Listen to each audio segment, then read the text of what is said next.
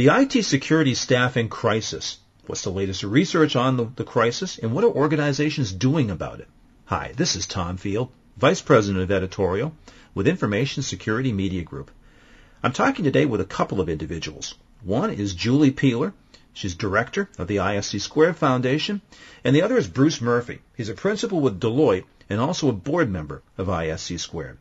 Julie, Bruce, thank you so much for joining me today. Thank you. Great to be here, Tom. Julie, I want to toss this question to you. You've just conducted, you being ISC Squared, your 6th annual global workforce study. And the key conclusion is that we don't have a staffing shortage. Instead, it's a crisis. What leads you to that conclusion? You know, I think past studies have shown that there is a growing staffing crisis, but with this year, we've uncovered a lot more information that shows this triangulation of 3 different factors that are leading us to move toward the point where this is a really urgent situation. Obviously, as you've pointed out, the staffing shortage, and the study contains quite a bit of data on that, including the notion that at least 50% of all professionals that are working in this industry are looking at a staffing shortage, and 2/3 of C-suite level executives report that they've got a security staff shortage. But then add on to that the rapid advances in new technologies like cloud, BYOD, the use of social media at work, and issues around secure software development. And then add the third piece, which is really just an explosion of the negative actors in this space, all of the hackers and that sort of thing. And take those 3 things, a lot more threats, a lot more new technologies where professionals in the industry really need to come up to speed quite quickly on how to secure those new technologies, and then add the fact that you have this growing shortage of professionals. And as I said, you've got this perfect triangulation of these 3 factors that are leading us toward a really strong sense of urgency here. I've got a question I'd like to toss to both of you, and Julie, perhaps you could take it first. I'd like to take a step back. We've known that information security has been critical for over a decade now. Knowing that, what has created this staffing crisis in IT security, and what's being done today to address it? You know, I don't know that you can necessarily put your finger on any one reason that the staffing shortage has been created. I do think that there are 2 factors that I've sort of uncovered by doing just some secondary research in this area. One is that this is a hidden industry. No one wakes up when they're 6 years old and says to themselves, I want to be an IT security specialist. They still want to be policemen and firemen and teachers and what they see every day in the classroom or in their everyday lives. But, we hear all the time of even young students who are majoring in IT who have never heard of IT security.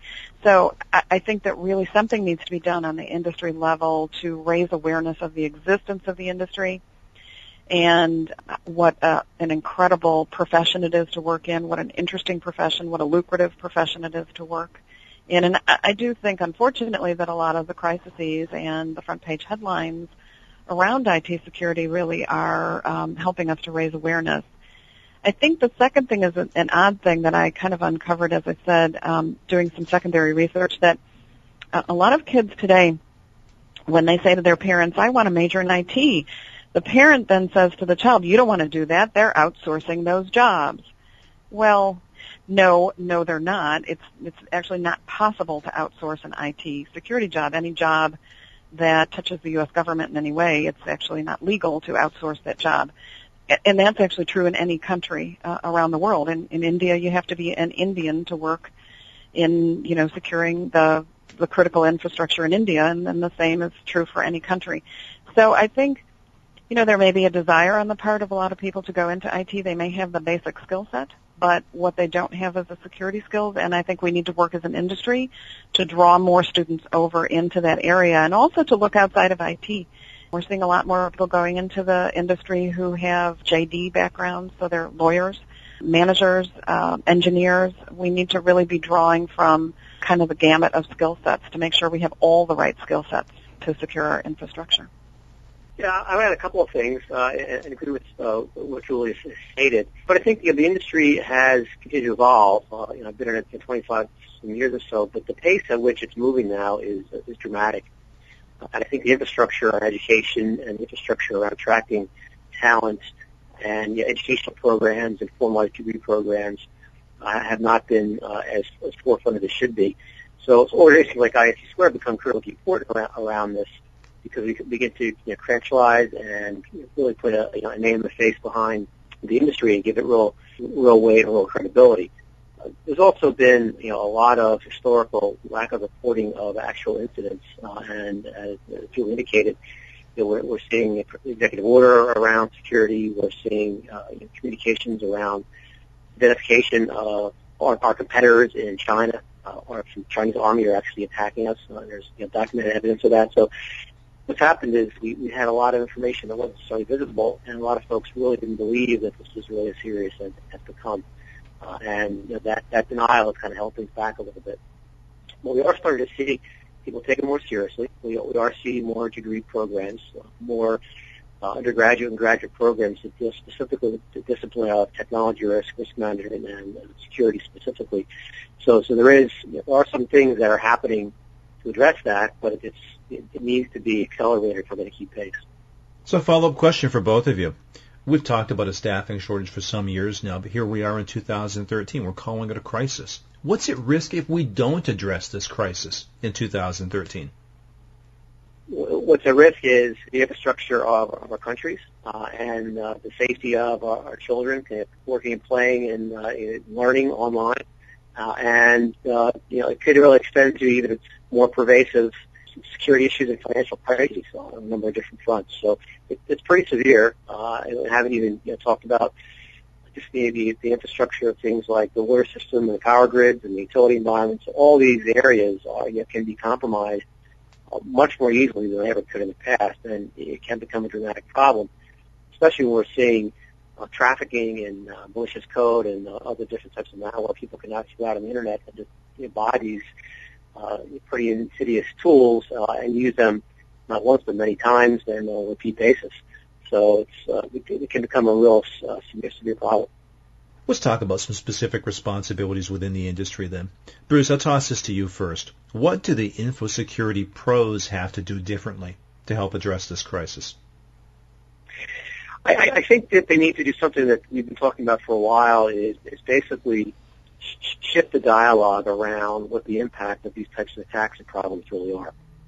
And what I mean by that is, in the past we've talked specifically about technology issues and the underpinnings of the Internet Protocol and firewalls and configurations and so forth. Unfortunately, the broad majority of business leaders and the world at large turns off when you hear that language. So we need to start communicating in terms of what does it mean to a business, and what does it mean to a country, and what does it mean to our general safety, that these security issues aren't addressed properly. And I think that starts to really raise the level of the dialogue in terms of people investing in this, people building educational programs, and folks investing their careers in this direction. People really starting to understand what does this mean from practical terms, and take it out kind of the dark corner that Phil was alluding to, of kind of a hidden profession, and really takes it to the forefront because it is so critical and important on so many fronts as we talked about. And Julie, your thoughts. What do infosecurity pros have to do differently? If you were to talk about it on an individual basis, I think Bruce makes a great point, but on an individual basis, every single professional working in information security today needs to reconnect back to the educational system. They need to remember where they came from, and they need to be out there in the community at the grammar school, high school, college level advocating for this profession. We also run a program called Safe and Secure Online, where our certified professionals go into classrooms and teach young children as young as 5 years old about cybersecurity, cyber safety, and cyber ethics. And they always end up that presentation by talking about what it is they do for a living. And you see their little faces light up. It seems like such a simple thing, but when I think about our 90,000 members, imagine 90,000 of them around the world getting out there and getting into classrooms in the grammar school level, the high school level, at the college level. I think that can have a huge difference. One of the things that we're doing also as an industry organization and a certifying body is we're working a lot more with the education community to build curriculum around the common body of knowledge behind each one of our certifications, so that We make sure that the curriculum in cybersecurity is as thorough as it can possibly be, and also that they are really prepared for the profession, because our common body of knowledge changes and is updated 4 times a year. So it's updated on an almost perpetual basis, and it really helps them stay ahead of things and make sure that after 4 years of study, they're not 4 years behind in terms of their skill set. They're right on top of things and ready to go into the workforce. Bruce, what's the responsibility for employers? What do they need to do differently? I think it's important, Tom, that they will take this seriously, and I think that employers on a number of fronts need to really raise the importance of education and credentialing around the security profession, and in some cases, make it a requirement for where they need to go with their career. So for example, I'm in the security and privacy practice at Deloitte, and we have a mandatory requirement that if anyone is going to advance to manager level, they've got to have a security credential like a CISSP. Otherwise, they will not be able to continue to advance their career. So it's those kinds of things that we think are critical to raise the importance of the profession, make sure it is viewed as a serious profession, that it is credentialed, and viewed as a viable source of talent and information. I would also say that employers need to do more outreach in terms of the educational community and invest in various programs that we're starting to see emerge at the graduate level that are focused in these areas, whether it's through specific grants or in terms of working with those programs and giving them visibility to other types of pilot programs and so forth, but ultimately making some investments in bringing in and attracting new talent and making sure that they have the capabilities and the resources and the alternatives to really get access to the right knowledge to be able to be not only the next credential in the space, but have the ability to actually deal with forwarding the various attacks and problems that we're seeing. It's quite an extensive body of work that's required to do that. So having an educational program devised early and often and having the business community supporting that is going to be critical. Now, Julie, let's come back to the schools. What do the schools, the industry associations, and even certifying bodies like your own have to do to address this crisis? Well, I really do think that a major piece of it is the curriculum development and making sure that curriculum in cybersecurity is seated at the earliest levels. I think there's a base amount of information and skills that every human being needs to have, regardless of whether or not they're going to end up majoring in information security and entering the profession later on as they grow up. So, that is really one of the major things that needs to be done. And also, I think as an industry association, we can take a leadership role in the notion of raising the awareness of the industry and the attractiveness of this as a profession, really about it. Very good. I appreciate your time and your insight today. The topic has been the IT security staffing crisis. I've been talking with Julie Peeler, Director of ISC Squared Foundation, and Bruce Murphy, Principal with Deloitte and an ISC Squared board member.